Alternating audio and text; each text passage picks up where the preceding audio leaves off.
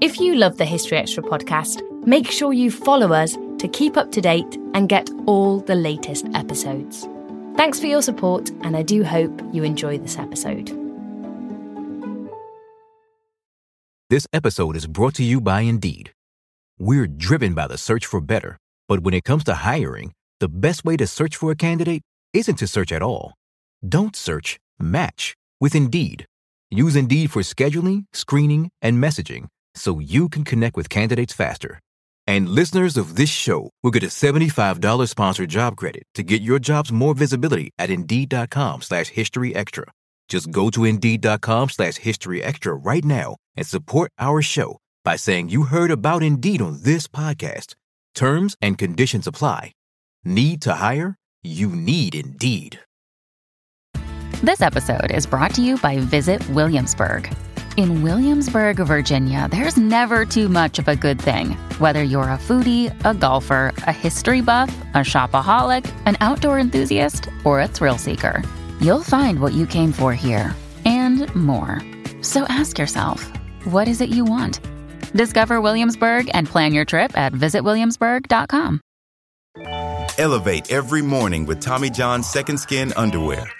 The luxurious support of Second Skin guarantees everything will go smoothly. With over 20 million pairs sold and thousands of 5-star reviews, guys love Tommy John. Plus, your most valuable assets are covered with Tommy John's best pair you'll ever wear or its free guarantee. Shop Tommy John's Friends and Family Sale right now and get 25% off site-wide at TommyJohn.com/Spotify. TommyJohn.com/Spotify. See site for details. Spectrum Business works with small businesses nationwide, so we know that running your own business means doing it all. Marketing, sales, inventory, customer service, and more. Spectrum One for Business helps you keep it all connected for just $49.99 a month. Get fast, reliable internet, advanced Wi-Fi with Security Shield, and a free mobile line for one low price. Stay connected and do it all with Spectrum One for Business. Only $49.99 a month. Go to spectrum.com/business to learn more. Restrictions apply. Services not available in all areas.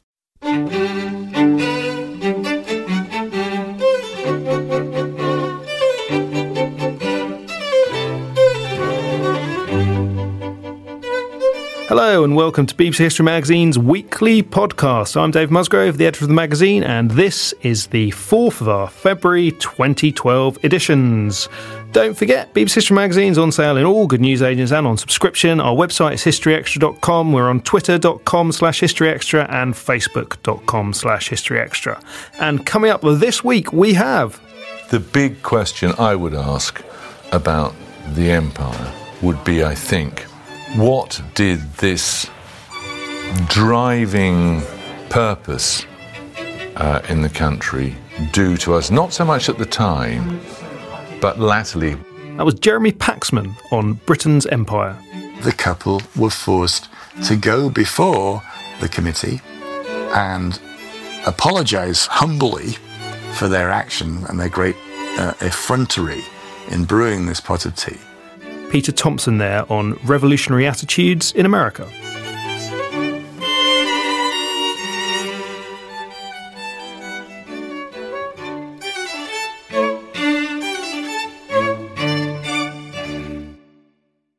First interview then is with Jeremy Paxman, who is most famous as the anchor of BBC's Newsnight. He's also presenting another BBC series this month about the British Empire. Entitled Empire, it starts on 27 February, and his book of the same name, Empire, was published by Penguin last year.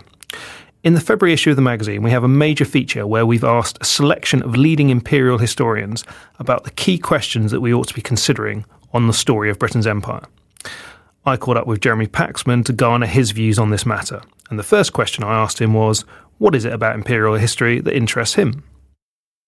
I think that for anyone of my generation, in other words, anyone who grew to maturity during the 60s, 70s, maybe even into the 90s when Hong Kong was handed back, there's been one narrative, and that is the end of empire and the belief that's followed that somehow you can just draw a line under the whole experience, that it was of itself a bad thing, and that we have somehow outgrown it with the return of countries to independence. And the supposition that underlies that is that it has had no lasting impact upon us, and I think it has. I think you can measure it in loads and loads of ways.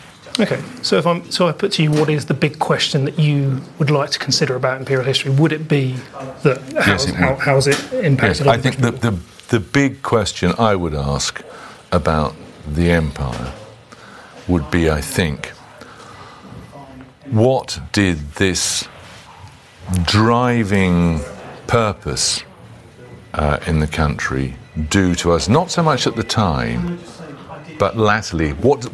What echoes still linger in us? And I think they reverberate really kind of quite profoundly. And if I asked you to identify a few things, what would those echoes be? Well, I would say the fact that we find ourselves living in a union is partly the consequence of empire. The Scots joined the union after they virtually bankrupted themselves because they couldn't found their own empire. The continuing fact that we live in a monarchy is partly, I think, attributable to empire. It was a monarchical enterprise, and if you look at every single photograph taken of Commonwealth heads of governments meeting since the formation of that rather odd institution, the one constant is the presence of the Queen in the centre of the group photograph, or family photograph as they like to call it. I would say that it stays with us in the fact that English is the international language and we're all therefore very lazy about learning other languages. I think it shows itself in things like the presence on the Security Council at the UN.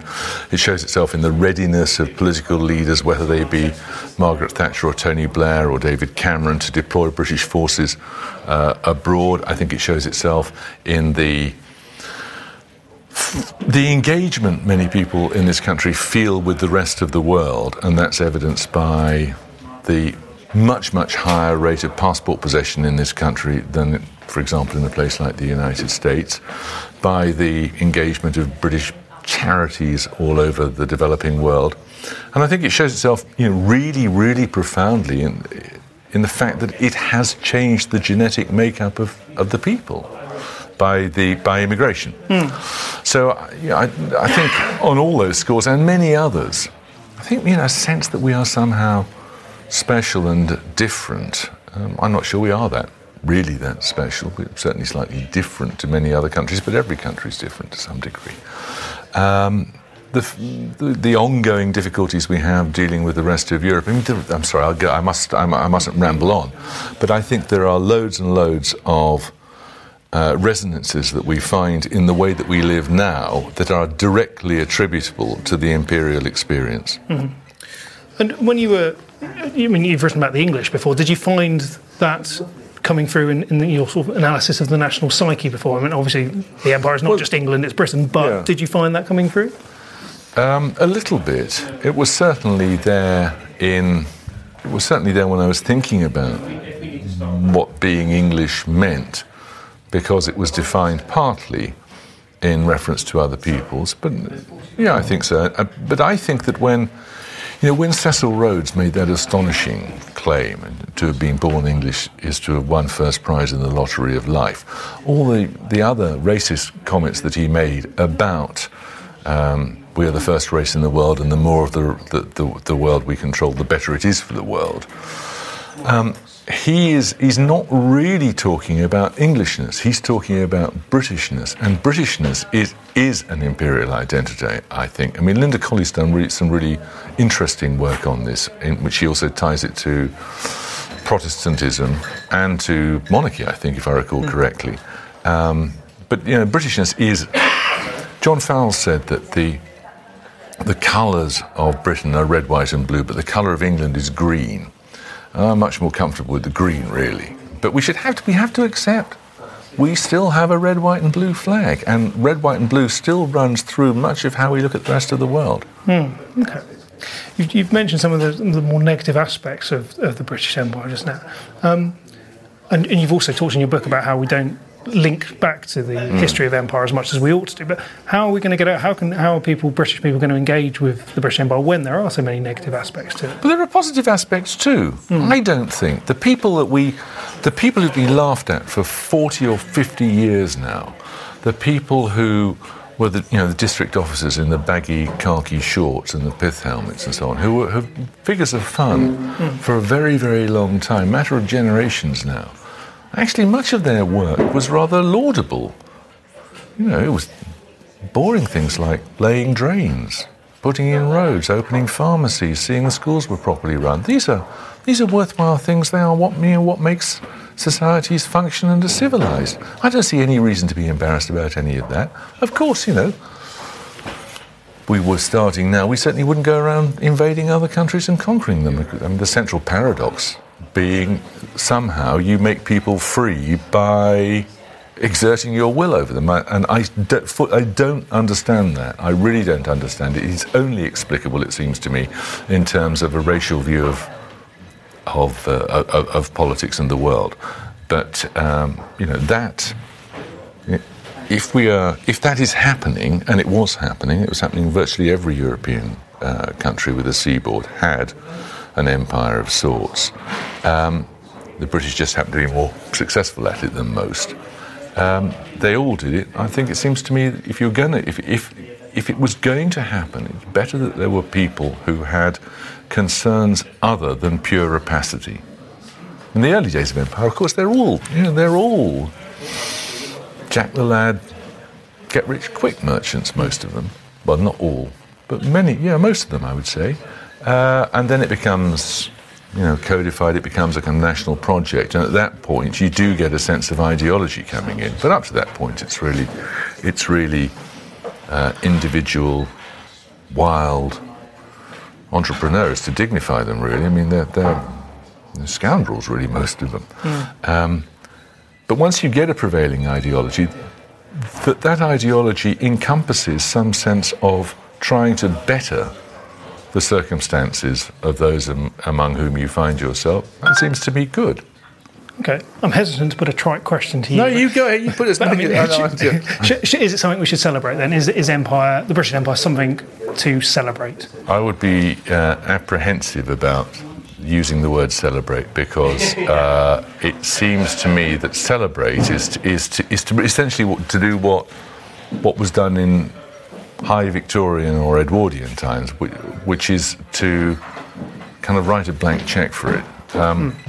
One should celebrate positive aspects and not celebrate negative aspects, but a blanket celebration seems to me a difficult thing to embark upon. Okay.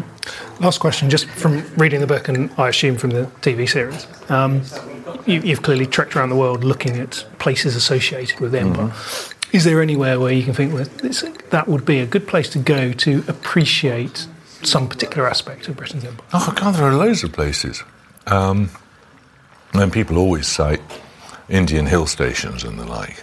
And there is something very plangent about being in, Simla or Uttakamund or somewhere. And the old walls hung with imperial memorabilia and animal skulls of one kind or another. But I'm not sure that's where I would choose, because actually I wouldn't choose any one place, I think, because it's actually, for me, the fascination is in the detail. It's in the small places, the places where people live domestically rather than the places where they blew trumpets. So it's in bungalows with overgrown gardens with English flowers run rampantly to seed, bungalows in which they cooked, terrible versions of English food. It's that sort of connection for me that works. But I mean, other people would doubtless take a different view. That was Jeremy Paxman. His BBC One series Empire starts on the 27th of February and will be in 5 parts. His book Empire is published by Penguin, and you can read what our selection of historians consider to be the big questions of Britain's empire in the February issue of BBC History magazine, on sale now. Now we have a short advert. Want to enjoy great historic days out? Membership to Historic Royal Palaces allows free and unlimited entry to the Tower of London, Hampton Court Palace, the Banqueting House, Kensington Palace and Kew Palace. With a transformed Kensington Palace reopening in March, the Diamond Jubilee and Olympic celebrations, 2012 promises to be the year to be a member. Prices start from just £43 a year, giving you unlimited entry to all 5 palaces and so much more. Visit hrp.org.uk or call 0844 482 7788 and become a member of our historic royal family. OK, our next interview is with Peter Thompson, who is Sidney L. Mayer University Lecturer in American History at Oxford University.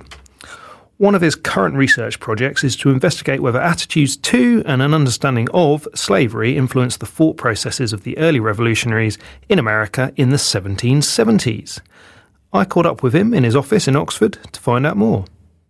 OK, so you've been working on the question of how far the concept of slavery sort of influenced the ideas of the American revolutionaries in the 1770s. So we need a bit of introduction here. So what's the background here? What are we talking about?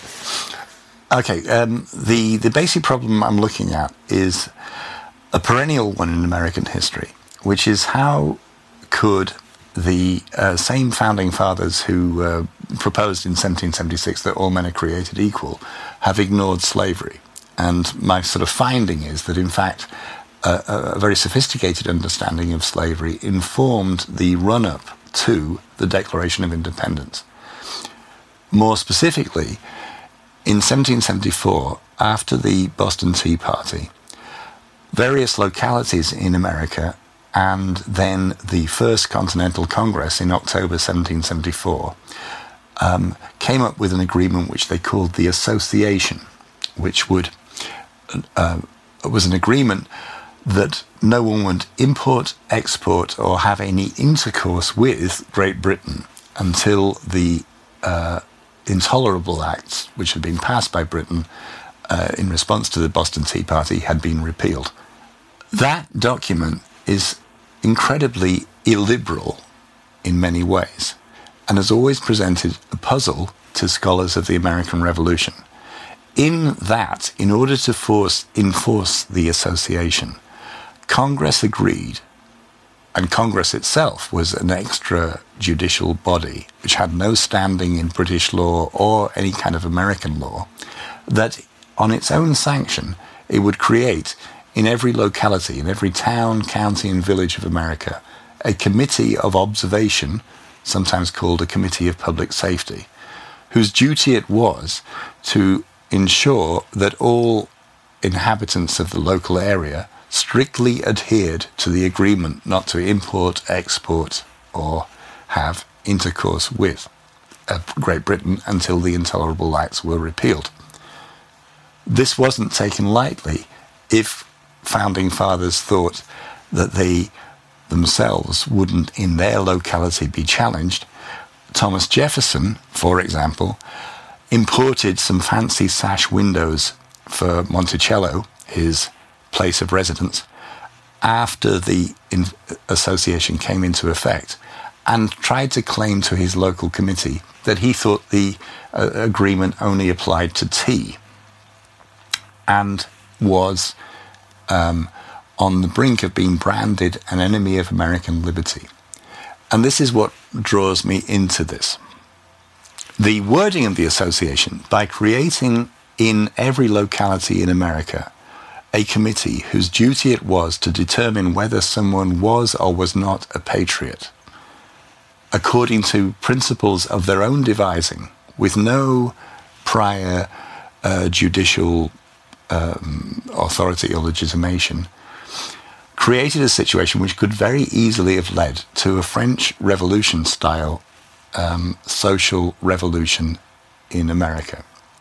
And so the question arises, why would Congress, a body which prided itself on being reasonable and comprised within it famous figures like John Adams, Thomas Jefferson, George Washington, have come up with a document so illiberal, so fundamentalist, so having such little regard to the laws of due process?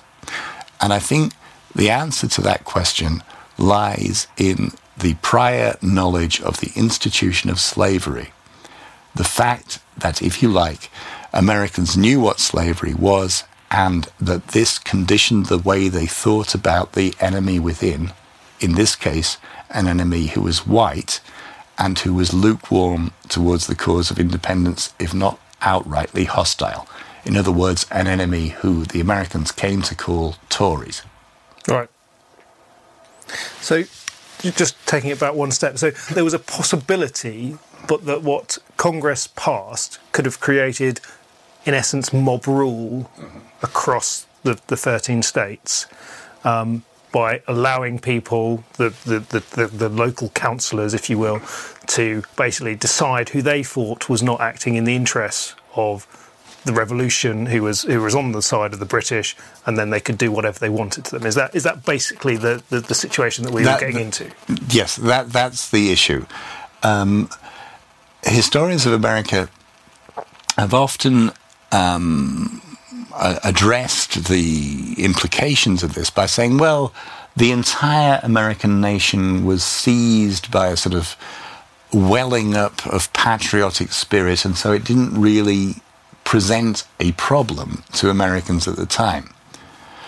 On the other hand, historians of America have known for a long time that per capita, the American Revolution produced 5 times as many self-exiles as did the French Revolution. That is to say that they were allowing for the different sizes of the population. There were 5 times as many white Americans who decided that they could not live in an independent America as there were Frenchmen who said that they could not live in a non-royalist France after 1789. But surely there isn't that much of a comparison between the French Revolution and the American Revolution in the sense of the amount of violence that was visited on the people. And this is the other reason why this has been, as it were, shuffled towards the sidelines. It is true that the promulgation by First Continental Congress of the Association did not lead to the erection of a guillotine at every crossroads in America, partly because the guillotine hadn't been invented. And it is also true that summary execution, physical violence, mob action against people of suspect loyalties was comparatively rare. This is partly because a lot of people self-censored themselves or actually left America.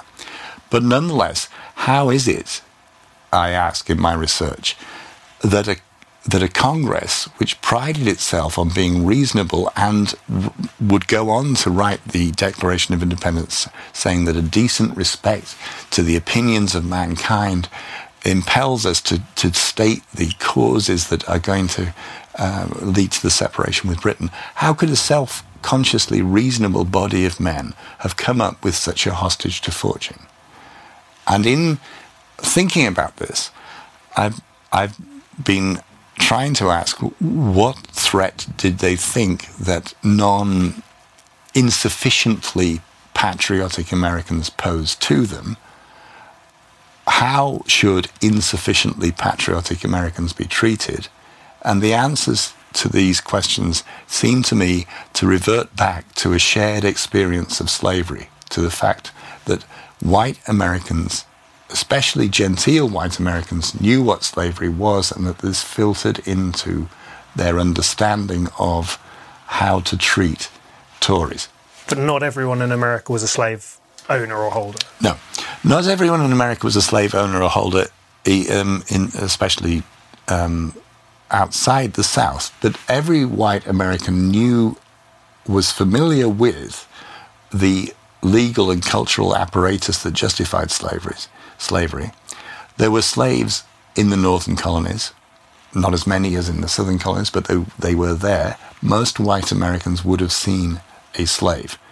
If they hadn't actually clapped eyes on a slave, they were familiar with the arguments that justified slavery, that slavery was an inherited condition, that it was for life, that manumission from slavery rested in the owner's remit and not on the basis of any achievement of the slaves, that slaves were innately hostile to slave owners and by implication, all white people.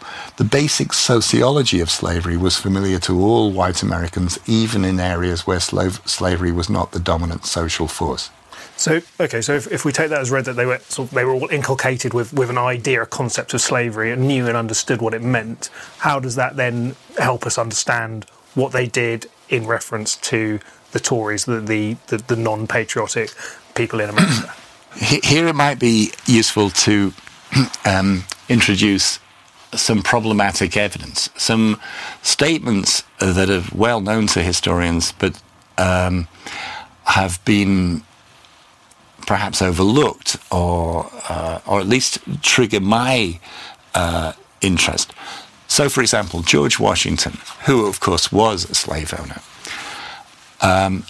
presided over a meeting called the Fairfax Convention, which produced the Fairfax Resolves, which in turn became a kind of template for the First Continental Congress's Association of October 1774. And in an apparently sort of Freudian aside, Washington said, as at the moment that he had signed the deal, he wrote to a man called Brian Fairfax that the crisis has arrived when we must assert our rights or submit to every imposition that can be heaped on us, till custom and rule shall make us tame and abject slaves, such as the blacks we rule over with such arbitrary sway. Now, one could say that's a sort of unbidden thought. When the association was promulgated, an anonymous author, writing in a pamphlet entitled Political Observations Without Order, said that the tortures of Damien, this was the man who in 1754 had been pulled apart by 4 cart horses in Paris for an attempted plot to assassinate King Louis. The anonymous author of the pamphlet Political Observations Without Order in 1774, welcoming the association, said that the tortures of Damien were an insufficient punishment for a violator of the then recently promulgated association, because Congress derived its power, wisdom, and justice from the white American people, and that therefore a free man, in honor and obeying the Congress, honors and obeys himself. The man who refuses to do both is a slave. You can see here the way in which sort of prior knowledge of slavery begins to intrude on ideological arguments. The author continued, "He knows nothing of the dignity of his nature. He cannot govern himself. Expose him for sale at a public auction. Send him to plant sugar with his fellow slaves in America.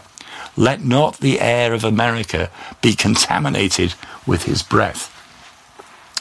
My research takes this kind of, I hesitate to say rhetoric, but let's call it rhetoric for the moment, seriously, and ask, why is it that statements of this kind are so prominent in the historical record in the immediate aftermath of the passing of the Association of Non-Importation,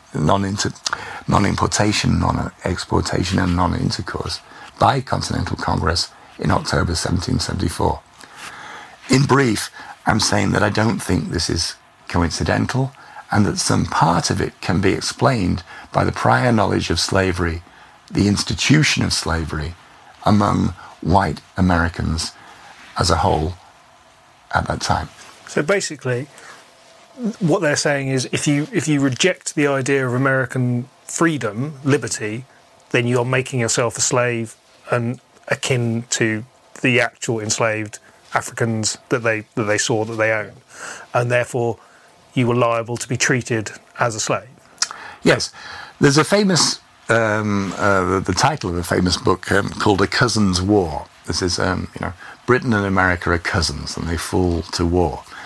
What we're talking about here is an official document, i.e. the association, which through extrajudicial means defines some white cousins, could be family members, as insufficiently American. And as we've seen in some of the citations that we've been talking about, this was taken by red-hot patriots to justify the ultimate measures. So, for example, Alexander Hamilton, who would go on to be the first Secretary of the US Treasury and was later killed in a duel with Aaron Burr, wrote in 1774 in a pamphlet, his first entree into the political stage, a pamphlet called A Full Vindication of the Measures of Congress. This was his argument. Since then, the persons who will be distressed by the methods we are using for our own protection have by their neutrality first committed a breach of obligation. It is plain that obligation upon us is annulled, and we are blameless in what we are about to do. What we see in the associational moment of 1774 is the beginning of a chain of logic which will be familiar from more ghastly totalitarian regimes of the 20th century, namely that the ends justify the means. You're either with us or against us. Even if you are white, even if you are related to us, you are either a patriot or not.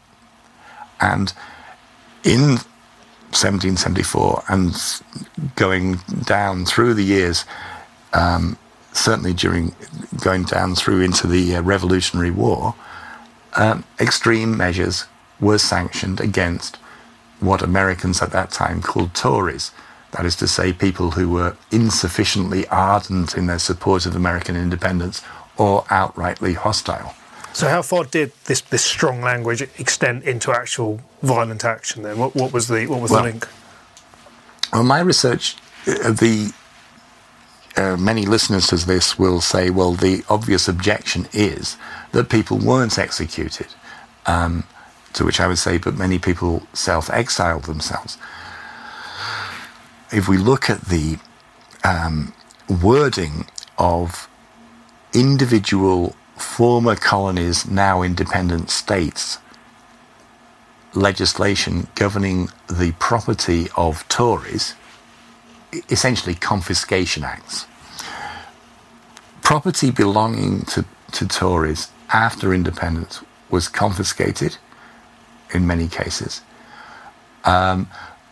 All citizens of the newly independent states, most states had a loyalty oath that you had to swear allegiance to the constitution of the former colony, now an independent state, in order to become a full citizen of the state, which implied that if you did not, you couldn't be an office holder. These are factors which account for the high rate of self-exile. But more importantly, or more subtly, I think, one of the big differences between being an African-American slave and being a white Tory is that, in theory, the white Tory, by making a full apology or by renouncing his political views, could become reintegrated into the political community in a way that an African-American slave never could. When we look at rituals of humiliation and shaming, when we see people hauled up before these revolutionary committees of safety and being confronted with the idea that, you have said remarks derogatory to Continental Congress, or you have imported goods when you shouldn't have, will you make a kind of public retraction and apology? If we look at that kind of documentary evidence, it becomes clear that the hapless victim of such proceedings could never really reintegrate themselves into society. They had been, in effect, gone through a process of civil excommunication. They were placed into a permanent situation of doubt. And it's my working thought, my hypothesis, that this is not coincidentally reminiscent of the position in which African-American slaves existed. And it is not entirely coincidental that when you're looking for an enemy within, the kind of model of an enemy within that you have in mind is that of an African American slave, and that white American Tories were, by a process of volition and omission, being thrust into a category akin to the category occupied by African Americans. So would there have been a climate of fear then of people who, if there was no recourse once you'd been tarred with the idea of being a Tory, there was no way back, then surely that creates a climate of fear that, particularly if it's beyond the judicial process, that, just by being accused of it, that's kind of the end of it. There must have been a climate of fear then. There was. And the fear rises and falls certainly after 1775, according to the fortunes of war, and as the tide of the Revolutionary War moves back and forth, so some areas become more fearful than others. More generally, though, yes, it seems to me from the historical record that it would be very difficult to be accused of being a Tory, to go and do what the local committee says, i.e.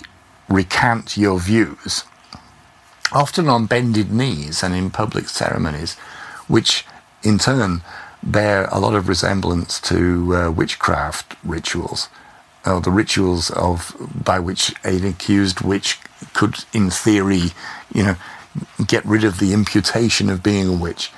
It seems to me that it's almost impossible, looking at the data, to conceptualize a way in which someone who had been accused in this way could, by cooperating with the whole process, somehow be reintegrated into the community. Let me give you an example. An elderly couple in Hartford, Connecticut, their daughter died after the association had been promulgated. And they happened to have in their house some tea, which they'd purchased before the association had been promulgated. And so, to get over their grief, they brewed a pot of tea, whereupon some quote-unquote helpful neighbours reported their action to the local committee of observation, who deemed them to be enemies of American liberty. And the couple were forced to go before the committee and apologise humbly for their action and their great effrontery in brewing this pot of tea. And their matters rested. Now, we don't know what happened next, but a priori one would assume that it'd be quite difficult to continue living in a small village, hamlet, community, knowing that one of your neighbours had dobbed you in to a committee made up of people no better than they ought to be, who had accused you of being an enemy of American liberty just because you'd brewed some tea that you happened to have beforehand. This kind of schism would have affected many different American communities. Or a different example, a Scottish school teacher in Westmoreland County, Virginia, called David Wardrobe, wrote a letter in June 1774 to some kinsman back in Scotland, saying, things are very bad here. I've just seen George III hung in effigy. Where will it all go? There's rumours that a Continental Congress is being called. This letter was published without him knowing in a Glasgow newspaper. And the newspaper in turn, a copy of the Glasgow newspaper, made its way back to Virginia after the association had been promulgated. The local committee of inspection and observation in Westmoreland County found that David Wardrobe had been disrespectful to Congress, even though Congress hadn't been convened when he wrote the letter. They ordered him to attend Westmoreland Courthouse and make a public statement of apology. He said no, whereupon, he was a school teacher, the local committee instructed all the inhabitants of Westmoreland County to withdraw their children from his school, which they then went on to close anyway. So David Wardrobe, indeed, on his bended knee outside the Westmoreland Courthouse, made a statement saying that he was humbly sorry for his actions and that he would not repeat them in the future. Now, it's hard to see any way back from that. That once a suspect, always a suspect. And that this, in some ways, obviates the obvious objection to what I'm saying, which is, well, at least he wasn't guillotined. Violence implied is as bad, I would say, as violence inflicted. To say, well, no one was really roughed up, or, perhaps he should get over his feelings, is to ignore, in this case and in others, hundreds of others, the angst involved in living in a small town, small village, American community, knowing that many of your neighbors, often for shady reasons, have imputed unto you the taint of being insufficiently American. It's like original sin in some ways. And that this is a very dark side to the otherwise bright, shining moment by which the 13 clocks all struck as one. The subject area of my study is the period from following the Boston Tea Party up through the Declaration of Independence and then into the newly independent America, where we traditionally think of this moment as being a sort of bright, shining, patriotic sort of group of oppressed Americans sloughing off the tyranny of a British Empire. In contrast, in contrast to the grubby realities of trying to hammer out a US Constitution in 1787 and 88, where, of course, historians will be keen to recognize that the existence of slavery had a major role in the way in which the Constitution was written, and that the Three-Fifths Compromise, and so on and so forth, the fugitive slave law, the ban on any discussion of banning slave imports until 1806, all that kind of thing.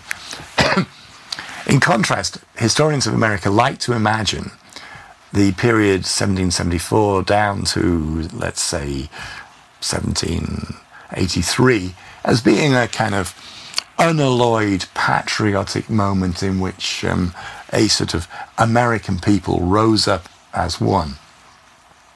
And in many ways, there are still elements of truth in that. But one of the things that makes the American Revolution revolutionary is the logic, as we see in the association and the treatment of Tories, that the ends justify the means. And that the treatment of Tories under the local governmental structures set up by the association was, even if they were not guillotined, illiberal and fundamentalist. And if we ask ourselves, where did that illiberalism, that fundamentalism come from, I think it is worth considering that it comes from a prior understanding of the institution of slavery among all Americans, even those Americans who did not own slaves. I've been trying to avoid this almost punning thing, but what makes Americans think in black and white terms is the fact that they have blacks and whites, and that most of the blacks are enslaved. I'm not arguing that there's a sort of whole cloth borrowing from slave codes into the definition of Tories, but many of the people who served on local committees of inspection, of enforcement of public safety, especially in the South, of course, would also have served on slave patrols. This is white people policing runaway slaves, making sure that the slaves stayed on their plantations, or that they had proper paperwork to leave. This sort of thing. There's an area here of crossover. To wrap up then, you've sort of outlined how it implies, it puts a slightly negative shadow on the actions of the early revolutionaries. Is that's a difficult statement to make, I suppose, isn't it? It's still, the history here is still live. People still interested in that. So is that something that makes you concerned about sort of looking at that angle and talking about this time with a negative context? Yes. Listeners to this may not know that we're actually talking about, we're having this discussion on the day that Christopher Hitchens died. And I, like Hitchens, would like to consider myself to be an enemy of totalitarianism, no matter where it manifests itself. And I would like to say that where totalitarian tendencies raise their head, I would like to bear witness against them. I've been particularly struck, if I can just sort of digress a bit, by Christopher Hitchens' discussion of George Orwell and Orwell's tussle with W.H. Auden. You listeners will remember that Auden, in the poem Spain 1937, had spoken of the necessary murder. And Orwell had said, look, I've fought in Spain, I've seen the bloated bodies in the streets of Zaragoza. There is no such thing as a necessary murder. To talk of necessary murder is to lend aid and comfort to totalitarian forces. Auden went away and for the rest of his life regretted ever having come up with the phrase necessary murder. I think that in the case of the American Revolution, for a long time now, and for a variety of reasons, historians of the period 74 through the Revolutionary War down to 1783 and the Treaty of Paris have, for a variety of reasons, sort of said, well, look, they've dealt in metaphors of omelettes and eggs. It is better that America was independent than not independent. What do you expect? How can you achieve independence without a bit of bloodshed and a bit of roughing up? And all of that is true, and to a large degree, I agree with it. As Jefferson said, was ever there such a prize won with so little blood? All of that's true. But nonetheless, the process by which Americans thought about what they would do with their white cousins who were insufficiently, incompletely, or outrightly opposed to independence is quite a dark story. And it, I believe, reflects, that story reflects a prior knowledge of slavery that, if we were talking about the constitutional settlement, would be regarded as a commonplace. Of course, come on, Dr. Thompson, when they're coming up with a federal constitution, they're going to take into account slavery. Fine. But also, I am saying, I think we might see some causal influence from a prior knowledge of slavery in what has been traditionally seen as a kind of bright, shining moment where patriots stood up without prior malice to anyone, and that everyone was brave. This episode is brought to you by Indeed. We're driven by the search for better, but when it comes to hiring, the best way to search for a candidate isn't to search at all. Don't search, match with Indeed. Use Indeed for scheduling, screening, and messaging so you can connect with candidates faster. And listeners of this show will get a $75 sponsored job credit to get your jobs more visibility at Indeed.com/HistoryExtra. Just go to Indeed.com/HistoryExtra right now and support our show by saying you heard about Indeed on this podcast. Terms and conditions apply. Need to hire? you need Indeed. Elevate every morning with Tommy John's Second Skin underwear. The luxurious support of Second Skin guarantees everything will go smoothly. With over 20 million pairs sold and thousands of 5-star reviews, guys love Tommy John. Plus, your most valuable assets are covered with Tommy John's best pair you'll ever wear or its free guarantee. Shop Tommy John's Friends and Family Sale right now and get 25% off site-wide at TommyJohn.com/Spotify. TommyJohn.com/Spotify. See site for details. This episode is brought to you by Vonage. With Vonage Video API, your developers can easily create custom video experiences tailored to your business. Enhance every conversation with live video, whether it's delivering faster tech support, improving customer service, or enabling interactive meetings and events. Unlock the true video potential of your business. Discover how at Vonage.com. That was Dr. Peter Thompson there from Oxford University. And that's it for this week's episode.